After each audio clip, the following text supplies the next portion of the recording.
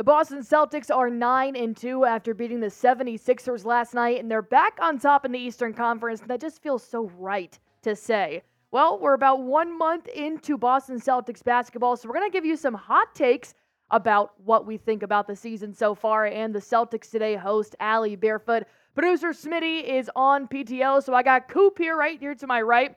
And I'm going to start with a subscriber shout out. I told you guys, if you hit that sub button, I'm going to show that love back. None of this is possible without you guys. So, of course, we have Mike, Niners fan for life. Michaelana is what I'm going to go with.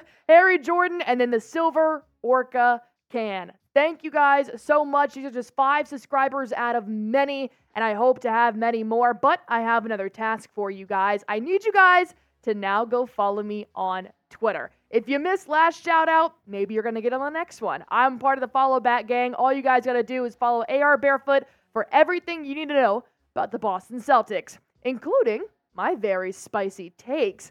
Starting off pretty hot after Sam Hauser made his first season start for the Celtics last night, I think Sam Hauser could be more beneficial than Peyton Pritchard. I was on the PP wave all preseason long, but he's kind of fallen off in the regular season. So when we look at the two combined, you're averaging about 25 minutes per game from Peyton Pritchard, and you're averaging about 20 minutes a game on Sam Hauser. Everything else, those are total stats. Sam Hauser is shooting over 50 more points than Peyton Pritchard is. Pritchard's actually averaging less than 5 points a game.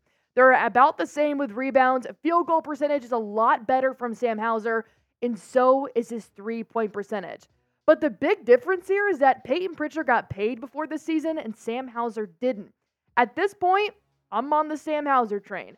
So I do formally owe Mr. Hauser an apology. If you are a loyal fan of Celtics Today, you guys know I gave him a very hard time, which respectfully so. He was butt at the beginning of the season, but he stepped up, and I'm glad that it was just a slump because I'm very glad Sam Hauser is now on the Boston Celtics and doing what he was supposed to do.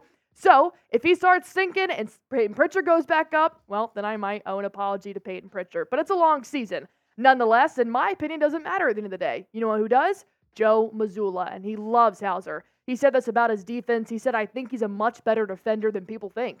I can't say why because I'd get in trouble.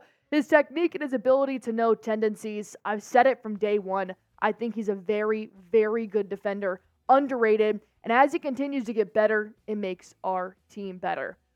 I'm not 100% sure why he can't say why he's a good defender, but I think Sam Hauser's skills speak for themselves. I agree with Joe Mazzulla here, and even on offense, he can play both sides of the ball very well.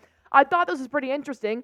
Out of all the NBA players who have more than 13 made three-point shots in the past 5 games, only Tyrese Halliburton is shooting better than Sam Hauser right now. I think that's a big credit to Sam Hauser. Tyrese was an all-star last year, so I think that this could definitely be a step up for Sam Hauser in the right direction. But I'm not forgetting about PP. Ultimately, I'm on the Sam Hauser train right now. But where are you guys standing? I want you guys to type PP if you're on with Peyton Pritchard.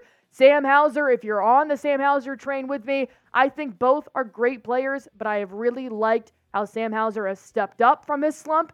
Peyton Pritchard did too. He dropped about 16 about 2 weeks ago, so he's fine, but he's not on Sam's level just yet. Go on ahead and type in the comments while I tell you guys about today's sponsor. It is Prize Picks, my favorite daily fantasy sports app. I'm playing it. Coop's playing it, and here's why you should too. All you have to do is pick between 2 to 6 players, pick their projected stats, and then just click more or less. You have a 50-50 shot to win up to 25 times your money on any entry, and it's not just NBA. You can actually combine your picks. I did this today for the Thursday night football game, and the Warriors are playing tonight along with the Nets. So I've got Klay Thompson shooting less than 17.5 field goal attempts, Mikal Bridges having more than 3.5 free throws made, and Jamar Chase with more than 10.5 reception targets because why not? I love crossover season.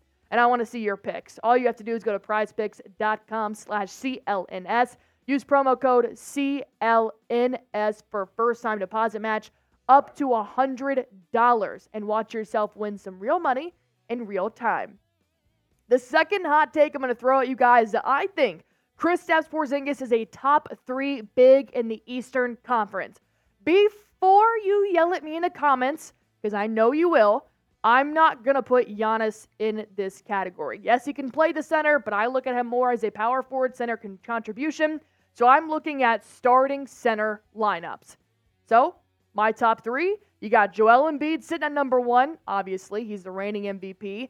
Bam Adebayo, he's been popping off for the Miami Heat this season. But you have Kristaps Porzingis right underneath them. And I will go toe-to-toe with anybody in this. I think Porzingis is a top 3 in the East. And, lucky for the Celtics, I think we will see the 76ers and the Heat some point in the playoffs, one or the other. So it's good that we have Porzingis on our side. So when I compare these 3 stats, here's why I ordered them the way that I did. Joel Embiid is going crazy. He's dropping Jason Tatum numbers as a center. 31 points per game. He's averaging 11.5 rebounds. Bam Adebayo, same thing, over 20 points with 23, 10.5 rebounds per game. Porzingis is almost at that 20-point mark, but you have to remember, Bam and Kristaps both have missed 1 game this season. Embiid has played all 11. But Kristaps is struggling a little bit in the rebound area. Jason Tatum technically does it. But here's a stat I love the most. The bottom line is defended field goal attempts at the rim. Joel Embiid's almost averaging 10 rim protection shots a game. Bam Adebayo is lacking in that area severely. Kristaps is in the top 10 for the NBA right now with 7.3. I love a good rim protector in the paint. I'll stand by that because last season with Robert Williams, although I do miss him, I like Kristaps' stats better. This was pretty interesting to me. The fact that Williams only defended 3.1 shots per game at the rim all season long. Through 10 games, Kristaps is averaging 7.3. This elevates the C's to a whole nother level. So I got to ask you guys the next question. Do you think Kristaps Porzingis is a top big in the East? If not, let me know who you think should be above him. There's a lot of good talent out there, but I'm telling you, I did not hear Porzingis' name as much when he was on the Wizards because his talent was being wasted there. Now that he's with the Celtics, I think he's truly making a run for All-NBA this year, and I'll stand by it. Go ahead and type KP in the comments if you agree with me. If not, tell me why. And my third and final take, not the spiciest of them all, but Derrick White deserves his bag. He got a haircut. This man's bald as hell, and I'm loving every single game he's playing so far this season. Because if you guys remember, he did not sign a contract extension in the offseason, but he is completely committed to playing in Boston, and I love that energy. He now has 2 years remaining on his contract. He'll become a free agent in 2025. But he cannot sign a contract extension until the offseason. The way he's been playing this season, I think he definitely deserves it. Here's what he's done the last 4 seasons, about 12 points per game, 13, 15. You got to think, there was Malcolm Brogdon on the team. There was Grant Williams, Marcus Smart. Now that Derrick White is playing and it's just D. White, he's averaging 35% from the field. He's got 14 points per game so far this season, 3 rebounds per game, and almost 4 assists. He's elevating through 11 games, and I'm loving it. But if you look at the salary caps next year, Derrick White will be making $19 million. Jaylen Brown's still the highest paid player in the league right now with 40. He'll make $49 million next year. So the C's are going to have some people to pay, for sure. But I do think Derrick White should be extended at least for a couple more years. I think he's earned it, but Brad Stevens likes to shake some things up. So ultimately, I want to see Derrick White stay, but that's not our main concern right now. I'm just letting you guys know Derrick White's playing in the sense that he deserves that bag at the end of the season, but it's a long way to go. Do you think Derrick White should stay in Boston if he is playing the way he is playing right now? I hope I'm not seeing a single in the comments.